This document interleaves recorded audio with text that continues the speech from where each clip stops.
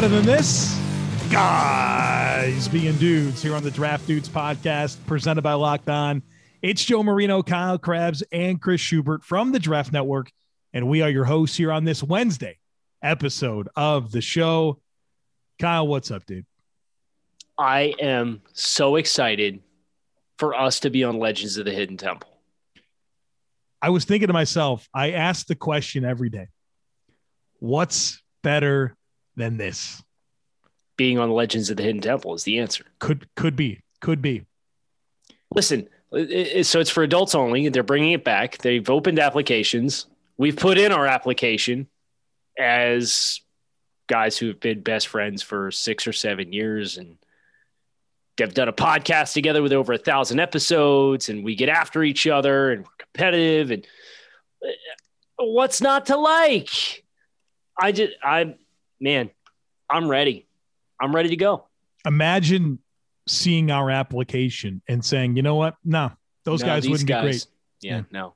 My only regret is we cannot show them, and this is very fitting and topical for today's show, show them the clip of you and I getting after each other about the New York Jets trading up for Elijah Vera Tucker in the first round, and whether or not it was a good idea or a bad idea, because they would very clearly see just how comfortable we are with each other and how much we bring to the table as far as entertainment value. Well, we'll get a chance to cover that here today on the podcast as we focus our attention on the AFC East. This is the last division, right? We've covered them all except for the AFC East, and this will be fun to talk about, I guess, each other's favorite teams draft haul. So we'll go Bills, Dolphins, Patriots, and Jets alphabetically. Same way they finished last year, huh? That's cool. Is that how it? Yeah. Okay. Yeah, it is. Yeah, it is. Chris, you'll have to wait a little bit. Sorry. We'll get there. That's all right. We'll get there, Chris. It's good. Okay. We'll start with the Bills. Joe, would you like to do the honors for your draft class? Yeah, the Buffalo Bills at pick 30, Gregory Rousseau, defensive end from Miami. At 61, they go with another defensive end, Carlos Basham Jr. from Wake Forest. At 93, Spencer Brown, offensive tackle from Northern Illinois. At 161, another offensive tackle, Tommy Doyle from Miami of Ohio. At 203, wide receiver Marquez Stevenson from Houston. 212, Damar Hamlin from Pitt, a safety. 213, Rashad Wild Goose Jr., a corner from Wisconsin. And at 236, offensive lineman, a guard out of Texas Tech by the name of Jack Anderson. Your thoughts on this class, Joe, as somebody who had 3 top 100 picks and then a long wait until you could pick again. You had to wait until round 5, and that was the only other pick that you had in the top 200. So you kind of had to wait your turn in each of the first 3 rounds, then a long gap, and just kind of curious how you thought you guys did. Yeah, with that 4th round pick not being there, the Bills are finally done paying for Stephon Diggs. But, look, I think what Brandon Beane did here was he said, all right, well, we couldn't beat the Chiefs. And big reason why we couldn't beat the Chiefs and weren't competitive in 2 games against the Chiefs was because we couldn't affect Patrick Mahomes. We couldn't get after him with our pass rush. So you saw him go and add a high upside player in Gregory Rousseau, albeit a raw player, one that, in 2019 had the makings of an even higher selection. And then Carlos Basham out of Wake Forest, who was very consistent for the last couple of years for the Demon Deacons. And he was a concerted effort with those 2 picks to say, hey, the reason that the Tampa Bay Buccaneers beat Patrick Mahomes was obviously had a lot to do with Tom Brady, but it was because they could harass him. They could get after him in ways that the Bills couldn't. And then on the flip side of that, his next 2 picks are these offensive tackles, Spencer Brown and Tommy Doyle. And you look at the Bills' offensive tackle situation, and you look at Deion Dawkins on the left side, Darrell Williams on the right side. Those guys are both signed for the next 3 seasons at least together. They didn't have a glaring needed offensive tackle. But if you look at a reason why Kansas City was so ineffective at blocking Tampa Bay, it's because their offensive tackles were hurt, right? Eric Fisher and Mitchell Schwartz, those guys were hurt. And then you think about some of the other contenders last year, whether it was Taylor Lewan in Tennessee, Ronnie Stanley with the Baltimore Ravens, David Bakhtiari with the Green Bay Packers, and of course the Chiefs, who were without Mitchell Schwartz and Eric Fisher in the Super Bowl. Those were limiting factors for those teams. So I think what Brandon Beane said here is, I want pass rush, and I want to make sure that our offensive tackle depth doesn't get depleted. And you saw a very concerted effort with these 4 picks to address those items there. And then I guess I'll finish my monologue here. In the day 3 picks, you have Marquez Stevenson, who is a natural fit to replace Andre Roberts at kick returner, what I thought was the Bills' most significant loss this offseason. The other significant loss I think the Bills had was at safety, where Dean Marlowe plays about 25-30% of the snaps for the Bills defense. They get DeMar Hamlin out of Pitt that could come in and kind of replace that role. And so, Rashad Wild Goose, developmental corner, and Jack Anderson, I don't know that he'll make the team, but I think that's the vision here, right? That's what Brandon Beane had in mind when he assembled this draft class. How many do you think everybody makes the team? No.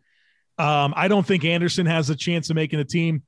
And Wild Goose is going to be tough. The Bills typically keep 5 corners, and he'd have to beat out a couple of guys that typically make the team for him to earn a spot. And I think he only started like 17 games for Wisconsin. Yeah, kind of inexperienced. I think he'll be on the Dane Jackson plan, put him on the practice squad this year, maybe get a few call-ups. If he looks good, he'll be in the running for a bigger role next year. But I don't know that Wild Goose or Anderson are going to be rostered. So you could say his efforts to secure a 53-man roster spot might be a wild goose chase. Yeah. You were just sitting on that. You were waiting the whole time. You were just waiting. But you think like Tommy Doyle and DeMar Hamlin and Marquez Stevenson make the team? I do. Yeah, I think for sure Hamlin, the only backup safety they have to Hayden Poyer is Jaquan Johnson. I think he's definitely going to be safety 4. Stevenson is wide receiver 6, is the kick returner and kind of a space player that they can get the ball vertically to. I don't think they necessarily have that type of player, so that'll help. And Doyle, there's some ties to him within the organization, and I think they're going to like him as the 4th offensive tackle. I think he's probably, of those 3 that you just mentioned, the least likely. Like, he doesn't have the clearest path, but I think they're going to want to hold on to his, that size and athleticism combination that he brings to the table. Do you have any regrets about this class? I think this is especially for today's show, because each one of us has a representation as far as a rooting interest in 3 of the 4 teams. It's not fair for us to get into the other teams across the league and be like, yeah, my regret for this team is yeah. But like, you knew what you wanted going in. Yeah. Do you have any regrets on how they chose to tackle? I didn't get the things that I wanted, and I'll fully acknowledge that. The 2 things that I thought were the most critical things for the Bills to look at in this draft was at cornerback, where Levi Wallace and Dane Jackson are competing for that job opposite of Tre'Davious White. And look, for as much as I've clamored for the Bills to make an investment at that CB2, it's just not what McDermott does. He's never done that. Not in Buffalo, not in Carolina. It's been a stud player, whether it was Chris Gamble or Josh Norman at the time or Tre'Davious White, and then a get-by guy. And it's working for him, right? I mean, he's got a long history of coaching top-tier pass defenses with a get-by guy at CB2. And so I can sit here for the next however long McDermott's running this team and say, I want them to make a meaningful investment at CB2, but it's just not what he does. And so I think it's foolish at this point for me to expect it to happen, although I would certainly appreciate that to be the case, because I think he can have an even better secondary if you were to make this investment in a guy with top tier athleticism to be able to run a little bit more man coverage. The other thing that I thought was a critical need for the Bills was that defensive tackle, where Ed Oliver in year 3, I think there's high expectations that he can take a step, and obviously he won't have to play as much one tech this year with Star Lotulelei being back, but Star Lotulelei, kind of an average one tech to begin with. He's coming back after opting out of the season due to COVID. What's he going to be like this year? And then the depth behind him is Harrison Phillips, who, I think he's had some flashes, but for the most part, he's been a below average player, and Vernon Butler, who's been a disappointment since he's been drafted, so I thought the defensive tackle spot was one where I was hoping to see an investment. I think they envision a lot of these guys reducing and playing inside, like Rousseau, Epinesa last year, a 2nd-round pick, Basham, all guys that you think can play on the interior a little bit. But I was more hopeful that the Bills would come away with an earlier investment at cornerback and some investment at defensive tackle. I guess my question for you, Kyle, is I'm sure there's a lot of people listening to this podcast today that have heard me talk about the Bills draft class a lot Yeah. And would like to hear your thoughts on what Buffalo did and their efforts to stay atop the AFC East and close the gap on the Chiefs. Well, it's like, it's kind of the same conversation that you had with Tampa Bay. What do you get the team that brought everything back from last year's team that won 13 games, right? And like one of the games that they lost was a miracle fluke against Arizona. Like very easily could have been a 14-win team last year before the playoffs even rolled around. So like, what do you get that team? And so often attrition comes hard and fast for those teams that have those glow ups like that. And it did not for Buffalo. So I appreciate the thought process of drafting for 2022, which is almost effectively what they've done with their early selections of Rousseau and Basham.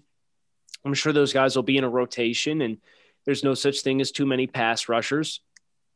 I do think it is an interesting strategy for Buffalo, though, where with all of the debate that is out there right now between coverage versus pass rush and what has the most value, Sean McDermott is very clearly telling you what he thinks the answer is, right? And he and Brandon Beane, you've said referred to their CB2, not CB4, like not the rotational guy. CB2 is a get by guy. Yeah. So like, I just think that's the most fascinating part of the Bills roster construction, and for them to punt on corner until 213, and that was Rashad Wildgoose, who in my opinion is going to be a slot anyway, is really fascinating. But I liked Gregory Rousseau before the draft. I talked about you'd stack him up to 280 and be willing to play him inside, and you'd probably have the most success there. Carlos Basham, I liked it, is kind of the Shaq Lawson type, which they had a mold for. So I think they got appropriate value and they got good players. It's just really going to be a question of, is there a different direction they could have gone to try and put them over the top this year? Because that's always kind of like, you feel like, okay, we're on the clock now. We won 13 games last year. We got to play Josh Allen here in the near future. Like, we can work with the cap and over a couple year window, but like, what was the change that Buffalo added to push them beyond what they were last year? And that's my question with the draft class. Yeah, I think it's a fair question. I've said for a while that the most meaningful thing that's going to happen for the Bills to put them over the top is young players that are already on the roster reaching their ceiling, whether that's Ed Oliver or Cody Ford or Dawson Knox or even Tremaine Edmonds. Those types of players, Devin Singletary, Zach Moss, those players realizing their ceiling and improving like other young players have for this team, like a Matt Milano or a Josh Allen or a Deion Dawkins or a Trey White, that they get to that point where they become those difference makers. I think the Bills need a couple of those guys to reach their ceiling this year. And, not to go into like a whole nother segment here, but I think you can look at it one of two ways in terms of, well, did they do everything that they could to maximize their opportunity to go compete for a Super Bowl championship this year? Was it smarter to do that or try to make moves that keeps your window open for longer, right? Like for as long as possible. And I think the Bills sided more with the latter. And Brandon Beane has said in the press conferences following the draft that he says teams are really never one player away unless it's a quarterback, especially, when you're talking about it being a rookie. And so I think that's how he chose to embrace this. And, I think whether it's injuries or just playing your best football at the right times in the season, there's a little bit of luck involved in maximizing those Super Bowl windows. And I think Brandon Beane, what he's decided to do here is, hey, I want to keep this window open for as long as possible. Hey, football fans, listen up. Nugenix, the #1 selling free testosterone booster at GNC, is offering a complimentary bottle to all football fans in America. To get your complimentary bottle of Nugenix, text DRAFT to 231231. This unique man-boosting formula is powered by Testofen, which helps boost free testosterone and total testosterone levels and increase energy and lean muscle mass. Plus, text now, and they'll include a bottle of Nugenix Thermo, their most powerful fat incinerator ever, with key ingredients to help you get back in the shape of your life absolutely free. Text DRAFT to 231231. That's DRAFT to 231231. Message and data rates may apply. It's time to talk about the Miami Dolphins. That's right. You want to sing it, or should we move on from that? This is weird because you you feel like how I felt last year about Miami's draft class. I was going to trust whatever decision they went at quarterback, but I wasn't particularly fond of the idea of Austin Jackson in the top 20. I was hoping for a running back there in the either at 30 or 39.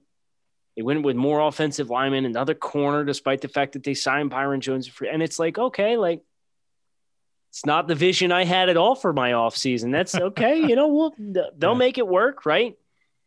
This time around, I got almost everything that I had laid out as far as what an ideal draft would look like from my point of view and perspective. Are there a couple of tweaks that I would make? Maybe. But the Dolphins, they drafted at 6, wide receiver Jalen Waddle from Alabama. At 18, defensive end Jalen Phillips from the University of Miami. At 36, safety Javon Holland from Oregon. At 42, offensive lineman Liam Eichenberg in a trade up. 81, tight end Hunter Long from Boston College. 150 pick gap. And then offensive tackle Larnell Coleman from UMass.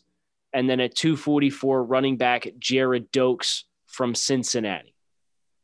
So if you just kind of look across the board, Joe, the way we have it color-coded, right?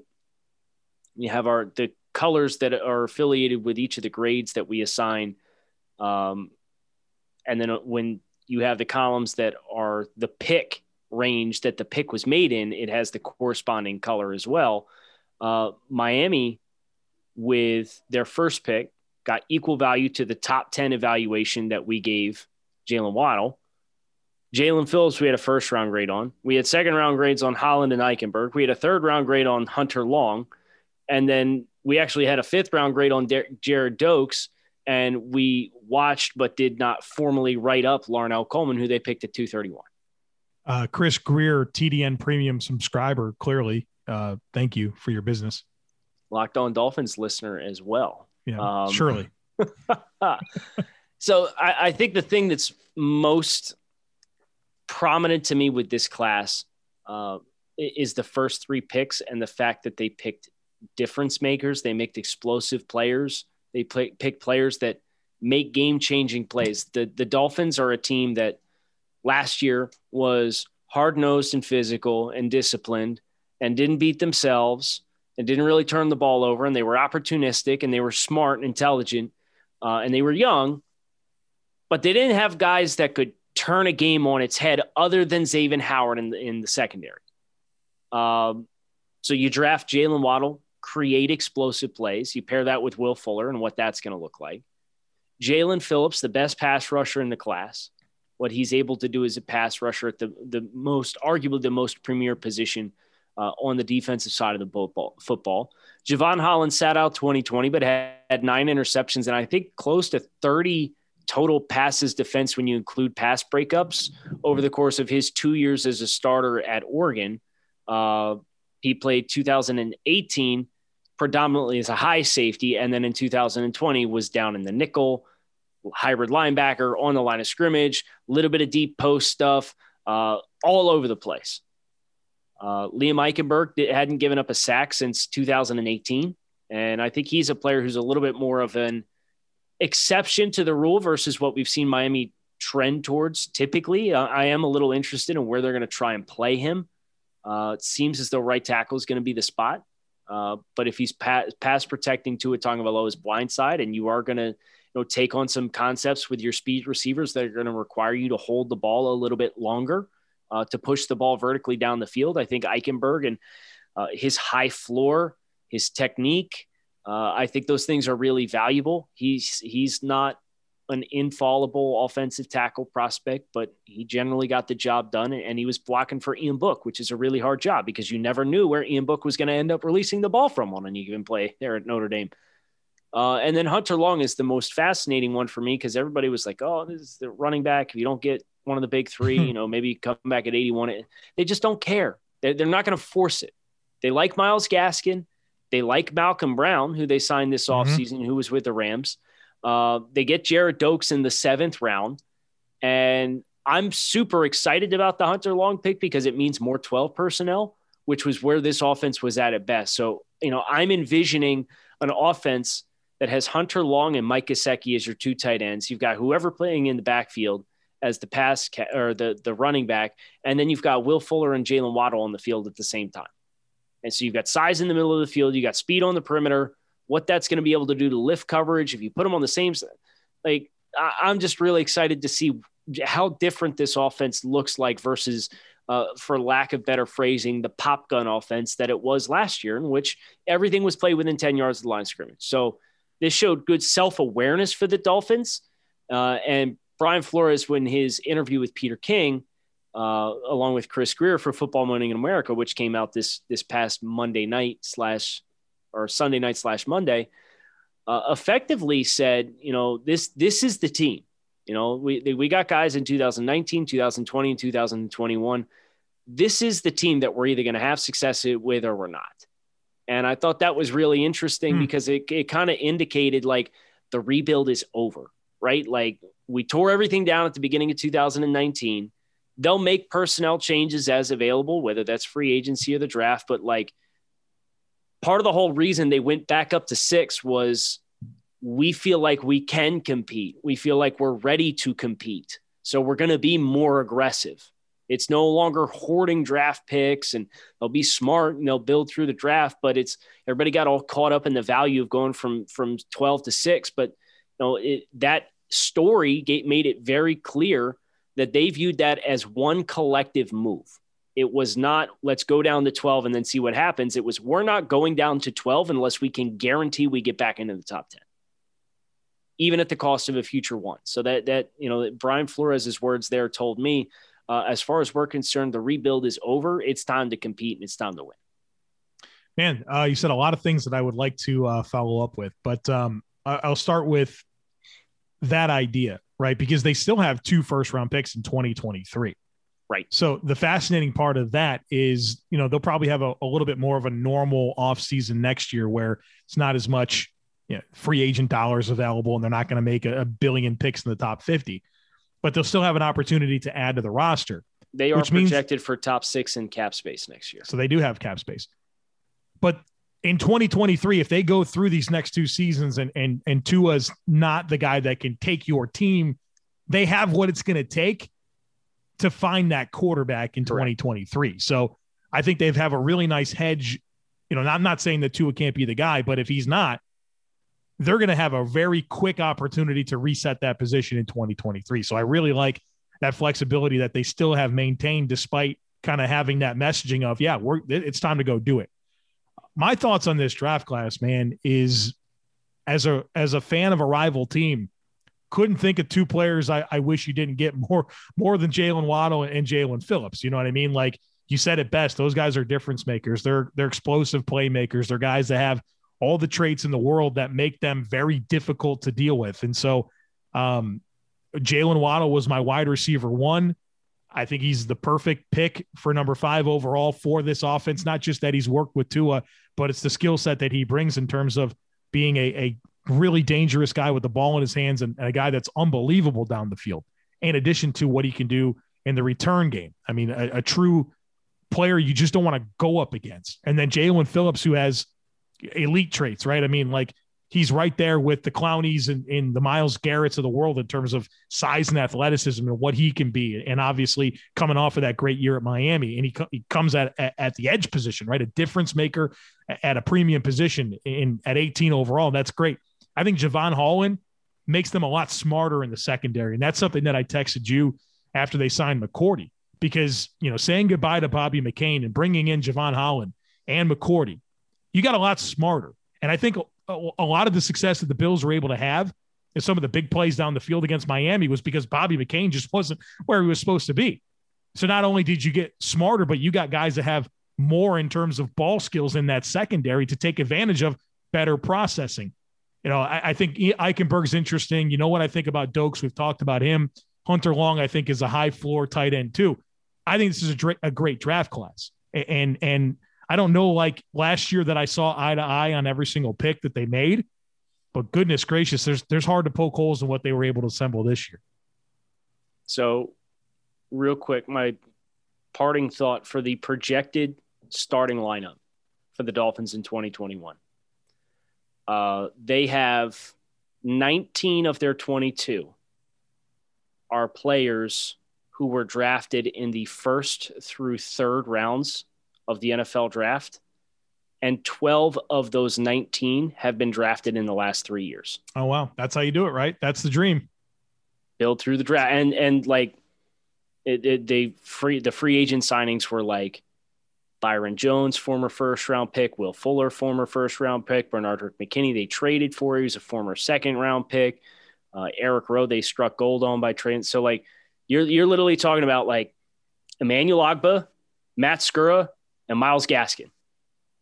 Those are the three guys who weren't former top 3 picks that are projected to be starters in this lineup this year. Emmanuel Ogbah wasn't the second round pick? Maybe he was, and I'm just an idiot. I think you need to adjust your data there, sir. I think he was definitely a. So we're up to 20. He was a second round pick. He was 32 overall, and it was the year that the Patriots forfeited their first round pick. So he was technically like a first round pick. Yeah, first pick in the second round. Yeah. Okay, so now it's 20 out of 22. And it's projected starters. Gaskin and who? Gaskin and Matt Skura. Skura was an undrafted free agent out of Duke in 2016, and Gaskin was a 7th round pick in 2019. So on the lexicon of positions that are not considered premium, the 2 guys that are not a high pick are running back and center, right? Like yes. Yep. So it's fun. It's, draft and develop. And what you just got done saying with Buffalo about how they took their big step, that's going to determine, and that was, again, going back to Brian Flores' words, that's going to determine how much noise we make or how much noise we don't, is the guys that are in the building now. That's such strong messaging from him, man. Yeah. You know what? Like, go do it. Dude, Dolphins fans are pretty like, I don't know what the word is to describe them, but I could see that fan base taking a message like that, and you better deliver, man, because I think that puts a lot of pressure on. Maybe expectations are high. Expectations are high, but I think to your point, they still have cap flexibility. They still have pick flexibility where if they need to change gears in one major way, shape, or form, whether that's quarterback or somebody in the skill group or an offensive, like they still have assets. But it's like you're betting on when you had that level of influx over the last 3 years at premium picks, you're expecting, even if it's just law of averages and half of those guys turn into plus starters, then like, okay, great. Like half your roster is plus starters now.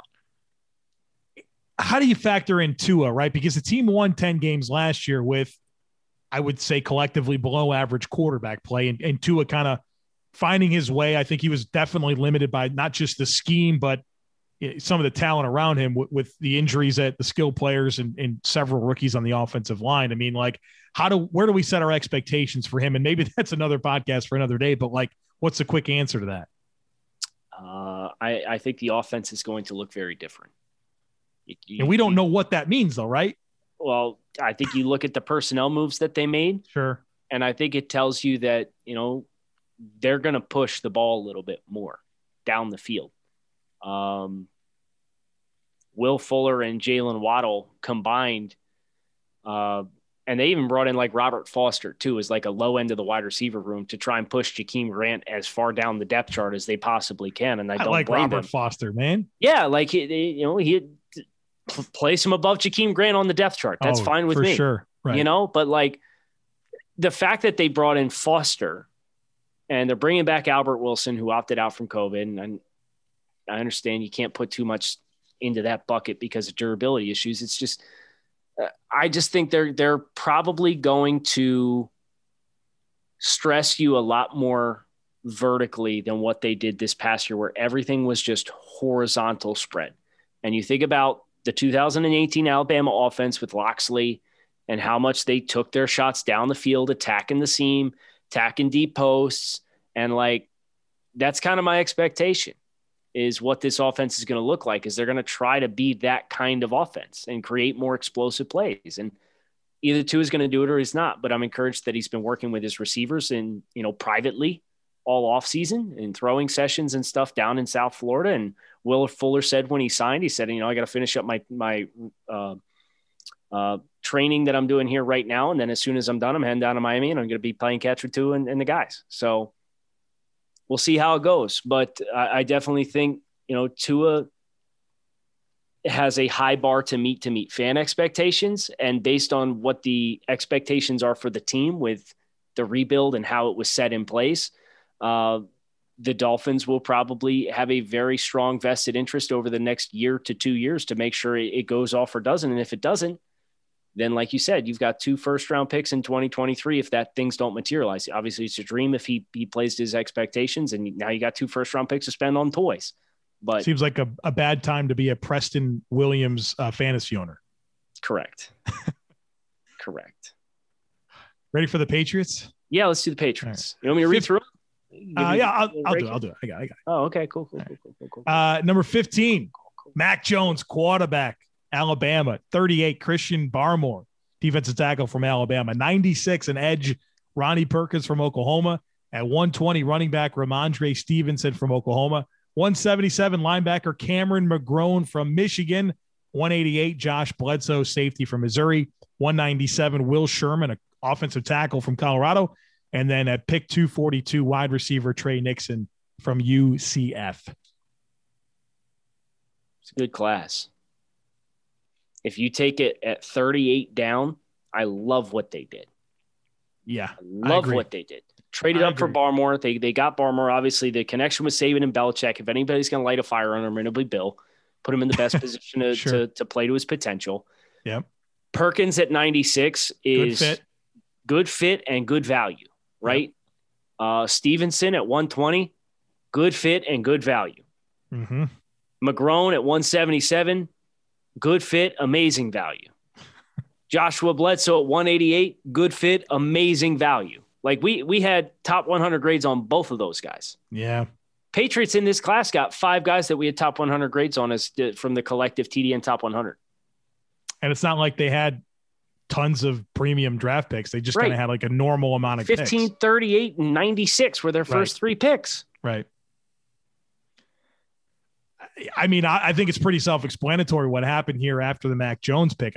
There's a lot to love about all those players. Obviously, this draft class will hinge on Mac Jones and his ability to come in and be the answer at quarterback for the New England Patriots. Obviously, It's been a long time since they were faced with finding a new answer at quarterback, and they've decided on Mac Jones, who we've talked a lot about on this podcast. And I guess the big appeal here is the accuracy, the decision-making, the processing, the season he had last year at Alabama, and how the coaches talk about his football intelligence and his ability to execute, and so that's what New England's counting on, him to be able to come in and do that. Now, the question marks come in when you watch Mac Jones and you see a very pedestrian physical skill set, whether it's mobility, whether it's arm strength, and you watch the NFL today and you see these dynamic young quarterbacks. They're not like Mac Jones. They're guys that can move.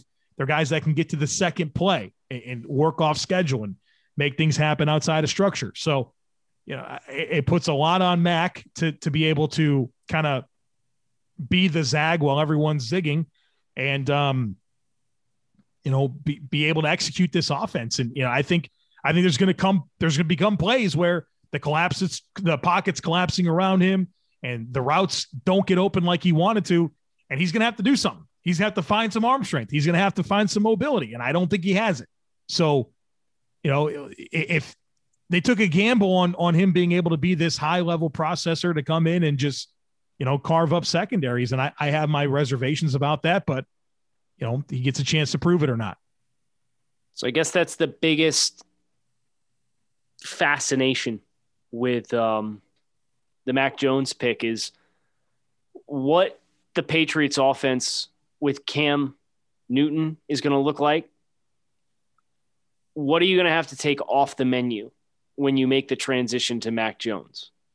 And I think it's a pretty significant amount of the run game, right? Like they'll still have their gap power and run between the tackles, and they got plenty of physicality at the back position. But I thought what the Patriots did best last year oftentimes was the QB run dynamics with zone read and QB power and power suite and like all that stuff.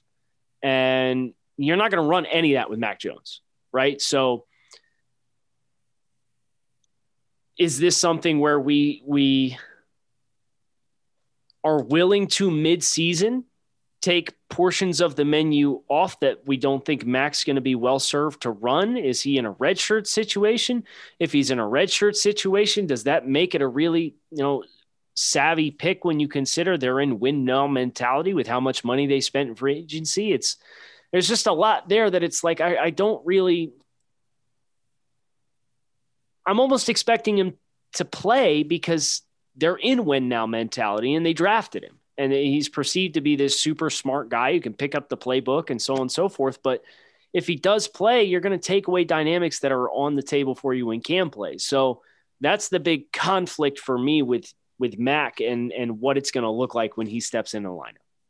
The thing about Cam is it feels like most of the seasons recently, there's come a point in time where it just kind of breaks down, right? The ball's just not getting to the landmarks. He just seems beat up.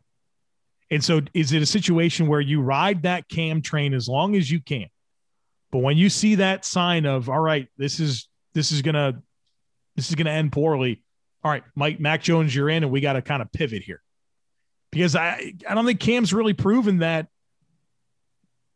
he's going to be available and be able to execute at a high level for the whole season, especially a 17-game season. So does that set the Patriots offense back when they make that transition? Well, I guess maybe they make that decision when it's like it can't get any worse than what we have passing the ball right now. That's the point. You kind of said earlier that the best thing about the Patriots offense with Cam was the running back dynamics. And I think people would say, well, the worst thing was when he threw the football. And so you upgrade the part where the ball gets thrown, right? You get better results, hopefully. I think that's the plan here. But I think this draft class is obviously going to hinge on Mac Jones, but I certainly love everything else they were able to accomplish. So let me ask you this before we move on to the Jets. Is there any chance in your mind that these free agent spendings for New England end up turning out like how many times the team that has quote unquote won free agency has, where the players don't materialize, it's too many new pieces, or it's too many players in different positions, or you think about the Patriots and the offense, and they're renowned for their cerebral offensive playbook and cerebral defensive playbook, and these guys having to learn all this in 1 year and one off season, having not played in it before. Like, this draft class is going to be fine regardless, but I don't know how much you can rely on these guys in 2021, and they shouldn't be relying on these guys in 2021 with how much money they spent to bring other guys into the fray here. But just kind of curious what your thought is from the Patriots from a big picture perspective. We so often still treat Bill as like super infallible because of all the team success that he's had, but Tom Brady was giving him discounts for years. Yep. They still end up in the salary cap hell that they were in last offseason, in which they kind of used it as the reset year that they needed because they couldn't hit with draft picks. So I don't know where your head's at with that, but that's kind of just something that's kind of in the back of my mind here as I look at this Patriots team. It's like, yeah, I could see this thing going really, really well. But if you were to try and not poke holes in it, but if you were going to be more skeptical of New England bouncing back in such a big way, what would it be rooted in? I think you have fair concerns. And I think given where Bill Belichick is in his career, and certainly not wanting to go out with, kind of average, mediocre, below average seasons while Tom Brady's out competing for Super Bowls with Tampa Bay and winning Super Bowls with Tampa Bay, I think that they had to accelerate the rebuild, right? They weren't able to really kind of stockpile assets and be specific with the plan. They had to go and kind of have a blitz approach to getting meaningful veterans back on this roster and hoping to hit on some draft picks, because Bill Belichick is probably not going to coach for too much longer. I think it could be a few more seasons, but the reality is I just don't think that embracing like a responsible rebuild, like we've seen, Miami go through, or, even what it seems like the Jets are doing now. Like he couldn't do that. He didn't have time for that. So it's aggressive. We've seen this fail a lot. But I think the dynamics that in the context of the situation kind of precluded that from happening, and we'll see if it works. BetOnline is the fastest and easiest way to bet on all your sports action. Baseball season is in full swing, and you can track all the action at BetOnline. Get all the latest news, odds, and info for all your sporting needs, including MLB, NBA, NHL, and the UFC. Before the next pitch, head over to BetOnline on your laptop or mobile device and check out all the great sporting news, sign-up bonuses, and contest information. Don't sit on the sidelines anymore. This is your chance to get in the game. Head to the website or use your mobile device to sign up today and receive a 50% welcome bonus on your first deposit when you use our promo code LOCKEDON. BetOnline, your online sportsbook experts. Need to tell you guys about Built Bar. It's the best tasting protein bar on the planet. So many amazing flavors. They're all covered in 100% chocolate. They're soft and easy to chew. It's like eating a candy bar, but it is good for you. Built Bars are great for anyone who is health conscious, whether you want to lose weight, maintain weight, or just indulge in a delicious treat. You have to get your hands on some Built Bars. They're low calorie, low sugar, high protein, high fiber, and great for anyone on the keto diet. We've got a deal for you. Go to BuiltBar.com and use that promo code LOCKED15. You'll get 15% off your next order. Again, that's promo code LOCKED15 for 15% off at BuiltBar.com. LOCKED15. So it's time to talk about the New York Jets. The gosh darn Jets, as they say. Is that really a thing? The GD Jets. Oh, yeah, that's isn't that a Rex Ryan thing? No, that was a GD snack. Let's go have a GD snack. Yeah. Yeah. Oh boy. Chris? Hello? Do you have the sheet up? I do. Would you like to read through the Jets picks? Wow, that's an honor that I don't know if I'm worthy of. This is your guys' thing. You guys read the draft class. Okay. That's okay. I just wanted to make it available. I appreciate it, but this is your thing. I think Joe would like it more if he had a couple of third-round picks there at 66 and 86. But that's all right. Here, we'll do quarterback, Zach Wilson, BYU at number 2 overall. At 14, a trade-up. Elijah Vera Tucker, interior offensive lineman or offensive lineman. He played offensive tackle last year, if that helps you with your valuation of the player at that point in the draft, Joe. USC at 14. Elijah Moore, wide receiver from Ole Miss at 34, looked good during the rookie mini camps. I know everybody was losing their minds because he did a little toe drag swag there at the top of the route, stem on and out. Michael Carter, 107, running back, North Carolina. Safety Jamian Sherwood, listed as a linebacker when they put the card in from Auburn. Oh, really? 146. Makes sense. Okay. Yeah. Michael Carter, the other Michael Carter, corner from Duke at 154. Jason Pinnock, corner from Pittsburgh at 175. Hamza Nasser-Ladin, safety, Florida State, 186. Brandon Eccles, corner, Kentucky, 200. Jonathan Marshall, interior defensive lineman, Arkansas, 207. The end. I really like what Joe Douglas did with his first 3 picks after Zach Wilson to build around Zach Wilson immediately with guys that I think can actually matter for him. Mm-hmm. Elijah Vera Tucker, outstanding offensive lineman, number 14 overall prospect on my board. I'm a big fan of Elijah Vera Tucker. He can immediately be a starter for them at guard and make sure that the pressure that could come in the face of Zach Wilson is limited. And that's one of the concerns that I have about Wilson and his transition from BYU to the Jets is that this dude was comfortable behind an elite offensive line at BYU against, lesser level competition. And he was able to be comfortable and use that dynamic arm to make a lot of plays. I think Elijah Vera Tucker will limit some of that pressure he's going to face in his face in the NFL.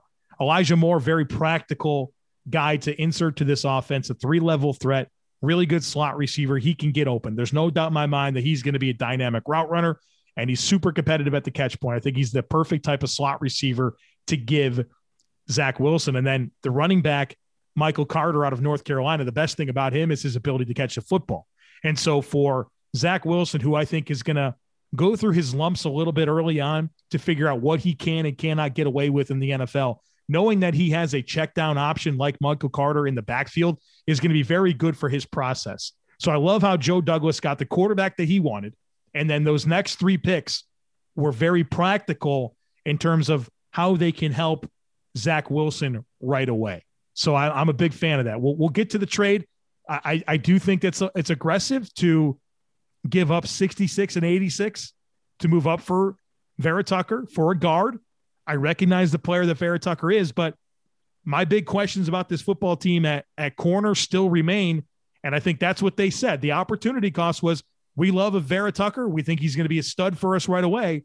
And we're going to do that at the expense of helping out our cornerback room, which I think is the worst in football right now. Well, yeah, that's true. I agree with that. But I think the important thing to remember here is this is year one of a team that has loaded up on draft picks like so many other teams in recent memory who did the aggressive rebuild. And if we're being honest, the Jets probably aren't going to be very good this year. They got young talent. They got a lot of new bodies. They still have a bunch of future assets to work with. They're going to have rookie on the offensive line. They're arguably their top pass catcher is going to be a rookie, depending on what you think of Corey Davis and his ceiling. You got a rookie quarterback.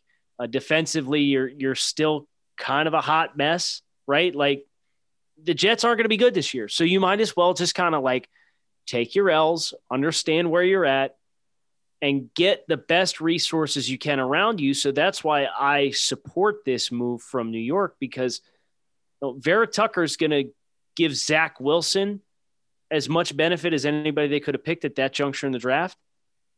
And that will make Zach Wilson better. And the better Zach Wilson is, that will then have a waterfall cascading effect that raises the entire team 2 years from now, when he's the best version of himself that his development is going to allow him to be. And the Jets have actually addressed the rest of the roster. I think it's important to identify 2 different things here. Understanding why the move was made and liking Elijah Vera Tucker as a player. I think we can all identify the logic there and understand why. From a draft value perspective, when we always talk about teams' ability to find good starting NFL guards throughout the draft, and then parting with 2 premium picks to go get it, I think we can bring into question the value of a move like that. And so I think we have to separate those 2 things, because I think it goes into play. And you make a good point there. I mean, how many rookies can you play? How many rookies can you have? They have tons of draft picks in coming years. So go get guys that you believe in. Like, I definitely understand it. From the value perspective, that's where my question marks come into play. So we going to play the game with the trade value chart? Is it something we're interested in doing? If you would like to, yeah. No, sure. I have not ever taken the time to look it up. I haven't either. Curious. No. Yeah. I was hoping. I don't have that information. So 14 is worth 1,100 points, according to the Jimmy Johnson model, right? 23 is worth 760. So it's a difference of 340 points. 66 is worth 260 points. So now you're talking about a discrepancy of, not a math guy, 80 points. 80 points, yes. 80 points. And then 86 was the other pick that they gave up. Mm-hmm. That was 160. So they overpaid by 80 points, which is the equivalency of an early 4th round pick, 107 overall, was what they, quote unquote, overpaid to move up. But I think it's hard when you're doing these trades to be the one that's trying to move up and not pay in surplus to what the trade value chart says, because you have to give a team an incentive to move down, right? It says, if we get equal value to what we have, why wouldn't we just stay and pick the better player? We need more than what the pick is worth. So I don't think it's egregious, especially when you consider they moved up into the first half of the first round. But I also wouldn't sleep on Vera Tucker's positional versatility and the value he brings as an offensive lineman to play in front of Zach Wilson for a team that has no offensive lineman other than Mekhi Becton that I feel really good about in the long term. So I'm still good with it. And yeah, I understand the overpay aspect of it too, from a trade value chart perspective. I guess this is the practical application that I could attribute here. So you sit there at 21 Is that what it was? 23. 23. You sit there at 23, you pick Greg Newsome. At 66, you pick Wyatt Davis. And you still have 86 where you could get another offensive lineman, whether that's Ben Cleveland or Spencer Brown or Kendrick Green. You know what I mean? Like that's where I get hung up. Kendrick Green, you would have to get him at 86 because he went at 87 at Pittsburgh.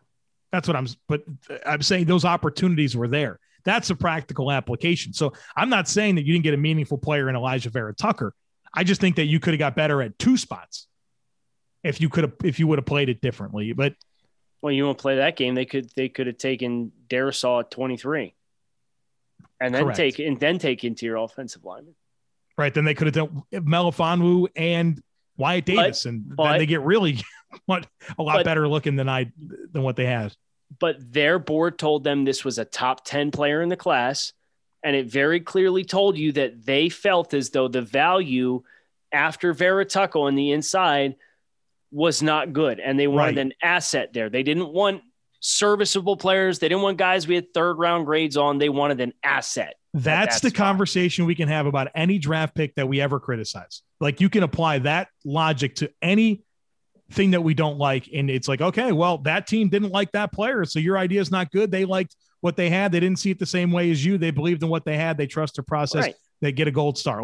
And time will tell. Well, time will tell if it's a gold star or not. But I mean, I guess for me, and I mean, I'm like, we work hard at this, right? We've been working on this damn class since May. If we can't, I think we've earned the right to have opinions about the players and how teams invest their resources. Oh, for sure. And so because of that, it's like, yeah, I hear you, Joe Douglas. Like, yeah, all that stuff's great, but the way that I see it is different. It's wild to me that you were higher on Vera-Tucker than I am, and I'm defending this decision. Right. I've said all I can say about the opportunity cost, and I mean, I don't know what else to say, man. I get it. But I guess the last thing I would leave you with is this: if Vera-Tucker ends up being the player that you believed he was, right? Mm-hmm. Is he not just a plus starter? Is he a difference maker on the Jets offense? Yeah, but here's how I would answer that. Also, if Greg Newsome and Wyatt Davis and some of these other players become the player that I think that they would be a lot better in multiple spots. You know what I mean? Like, so if it goes back to the way that I perceive the players, a corner in next year. Yeah, what if they end up getting Daryl Stingley? Listen, then if then it goes back to what you said. Our expectations should be low for the Jets. The reason they weren't going to win any more games this year based on going with the plan that I had versus what they did. So if we're just going to buy into the Jets are just going to be a bad football team this year, and they'll be able to answer those questions in time, it still doesn't change the opportunity cost and value proposition that I think matters in this conversation. Well, and I'm not, Chris, I don't know how you feel, but I don't expect the Jets to be particularly good this year. To me, I'm just to make clear, I'm on Kyle's side of this argument. I have zero issue with what they gave up, and I have no problems with it whatsoever, because it's Joe Douglas understanding where they are in their cycle. They have 5 picks inside the top 100 next year, 2 firsts, 2 seconds, and a third. So if they have problems at corner, which I expect them to, they have 5 picks to where if they get the rest of this right, if these first 4 picks pan out the way we think they will, they kind of got the offense on a really good course, and they can invest all 5 of those picks in focusing on the defensive side of the ball. And I know this isn't exactly how this works, but the other thing is 2 of those picks, 23 and 86, weren't theirs to begin with. They like, that's Jamal Adams, who's not playing for them anymore. So I'm okay with giving that stuff up, because you got that from a player who didn't want to be there anyway. And so now you've accumulated this draft capital. You didn't really go into your war chest of capital that you had for 2022 and beyond. You used the other stuff that you had to go up and get a player that you had in your top 10. And Joe, I get your logic, but under that logic, teams can never go up to get a guy that they value very highly, because they're always going to give up too much. And that's the problem I have. Joe Douglas thought this was a top 10 player, so he gave up something to go get a top 10 player. It's that simple for me. 2 things I would say in response to that. Number one, your point about Joe Douglas being aware of where they are in their life cycle. I think I knew this was coming. That. Well, yeah. I mean, that's the low hanging fruit. Like, okay, you're going to be a bad football team. You have lots of needs. Get as many good young players as you possibly can. But Joe, how many times over the last week or two when we've been doing these draft classes, we've destroyed teams for not drafting where they are in their life cycle? It's come up a bunch. This is an example of a team understanding where they are. I would say that. I would argue that this is the opposite of that. The opposite of Joe's going to tell you that if you're in the early portions of your draft in your life cycle as a franchise and you're hitting the reset button, then you need to draft for volume. You need more picks, not less, even if it's a good player in Vera Tucker. So I could tell you that's where Joe's going to counter and say, right, pick for volume. That's more important. They made 3 picks inside the top 35. They would have done that regardless of the trade. Well, and I'll also say this is that I am rarely for trading up unless it's a quarterback. And if I'm going to trade up, it's definitely not going to be for an interior offensive lineman. And I think that's kind of where some of my spirit behind the way I feel about this, it stems from the scouting staff's reaction to this, where I feel like we've had long, honest conversations about the valuation of interior offensive linemen. And we see a team at this point in its life cycle trade up for an interior offensive lineman. And everyone's like, oh, this is great. They got a great player. And I'm like, are we just going to ignore the last year of conversations we had about the opportunity to find interior offensive linemen throughout the course of the draft? And we're just going to celebrate this because we like Elijah Vera Tucker? Tackle. He can play tackle. He's not playing tackle for this team. He could. I don't know, man. He's physically capable of playing tackle. I just feel like there's so much inconsistency in the argument. I mean, I don't know what else to say about this. I'm not going to. There's nothing. There's nothing. The Jets drafted other players that we should probably talk about.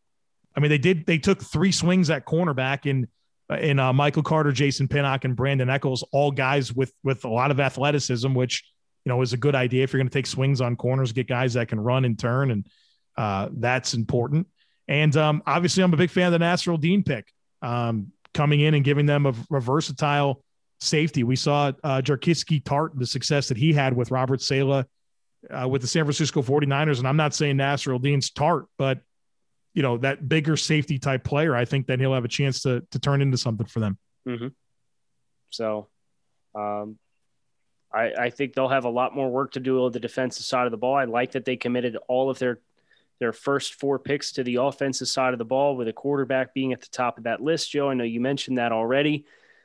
But if I'm a Jets fan, I'm not marrying myself to any one of these corners or defensive backs or defensive players that they took in the 5th round or later, because they went in the 5th round or later for a reason, first of all. And second of all, you're going to aspire to want to have better players than that. So, maybe you hit the jackpot and you hit the lottery with one of these guys who outperforms expectations, but these guys might play this year out of necessity. But right. as the Jets grow and their roster matures and they get deeper into their rebuild, this is part of that same natural life cycle that we talked about. Those fun players who were young and scrappy and stepped into the lineup and took a lot of reps and showed they had a little something, but never could quite sustain it week over week over week. Those are the guys that get marginalized and eventually pushed off the roster. And that's kind of my expectations for a lot of the day 3 defensive players that they drafted. And, Robert Saleh has been a terrific defensive coordinator in the NFL, and he's done it with a lot of injuries, right? He's been able to get production from guys like Emmanuel Mosley and even Okello Witherspoon at times. And Dre Greenlaw turned into a player from them after being kind of a later round pick out of Arkansas. What I think he's outperformed what we expected. And so I'm anxious to see what Saleh can do with what I think is an undermanned defensive depth chart. Should we give him the benefit of the doubt a little bit here and see what he can do? No real difference makers on the defense. I know that, they got Carl Lawson and Sheldon Rankins and CJ Mosley coming back. Marcus May's a good player, but the rest is kind of pieced together. And I'm anxious to see what he's able to do with this group. For sure. Any other thoughts, Chris, on the Jets? Joe on the Jets? This is a good draft class, and I'm not going to stand for Joe slandering. There you go. Didn't slander it. I didn't slander. I like Elijah Vera Tucker. He's a good player. I don't know if you can't see my side of the coin. I don't know what to tell you. I'm not saying anything that's like hot takey or like. No, you're not. Foreign ideas, And I'm not saying I don't understand where you're coming from. I just don't see it that way. Like that's sure. Not the approach I'm taking with where this team is and what I expected from them going into the draft. Like even on draft, I wasn't up. Like I have never at once been upset. Like, oh, gave up too much for a really good player. Like, oh, sucks to suck. It just at no point it felt that way. If we can find some common ground, the Jets moved from 23 to 14 and gave up 66 and 86. The Saints for Marcus Davenport to go from 27 to 14. They gave up a first round pick the following year. So we can reunite over that slander. There you go. That's all we need. We're done here. Well, Kyle, you going to tell us we got to rank them. We got to rank them, and you've been hoarding this statistic about how these draft. We know that 2 of your top 5 draft classes are in this division. Well, not necessarily top 5, but top 5 in accordance with my personal set of rankings. Yeah, we need to know what those are. Okay. So before you do that, this is how I stack.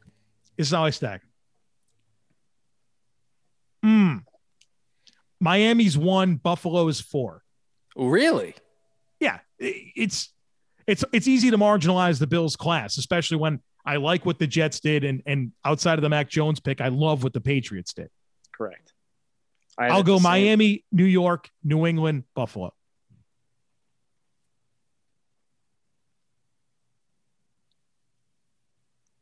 I have the Patriots are 5th in accordance with my personal set of rankings. Okay, but two is Miami. 2 is Miami. Yeah, I knew that. But it's like, man, like I like what the Jets. It's the quarterback thing for me that, like, if I'm just going to sit here and rank them in order, like, can I get past New England spending 15 on Mac Jones? You shouldn't. You should not. He's 3rd round grade, you know? Right. So I think when you take context into it, and this one thing about this exercise that I don't like is it does not weight the picks that are higher at a higher rate. Yeah. It's strictly like a 1-to-1 number ratio. It's more important for you to get good value with your early picks, right? Like that's something that I've wrestled with is so I did not do that with this exercise, as that was not what was called for when Daniel and Jeremiah put it out there. So if I factored for what happened early, I will put the Jets at 2. I will go Dolphins, Jets, Patriots, Bills. As far as how I like the classes, I like all 4 classes for where they're at respectively as teams. But I love the Dolphins class. I thought New England and New York both did very well for where they were at. And I thought the Bills did what they could with what they had at their disposal to try and find the best long-term value with their picks. Okay. We've done it, Kyle. We've talked about every team's draft class. And to no surprise, this is the longest episode of we knew this was going to happen. Yeah. Well, how much time, genuine question, how much time do we sink into Legends of the Hidden Temple app before we started? Just as much as it probably ended up being the runtime of this show. Okay. So about half of it? Yeah, probably. Oh, sick. Well, we better get on the show then. Ball's in your court, Legends of the Hidden Temple. You have our information, right? You have my information. So hit us up. It's a super bad reference for anybody who's familiar. I have your information at the very end of the movie when they're at the mall and they go their separate ways. I've never seen the movie. Let's just get out of here so we don't have to do this on the show here today. And I don't know if Joe's seen it, so let's just get out of here and let's just move on. Kyle Krabs, Joe Marino, Chris Schubert, thanks as always for listening to the Draft Dudes podcast. We'll talk to you guys again tomorrow.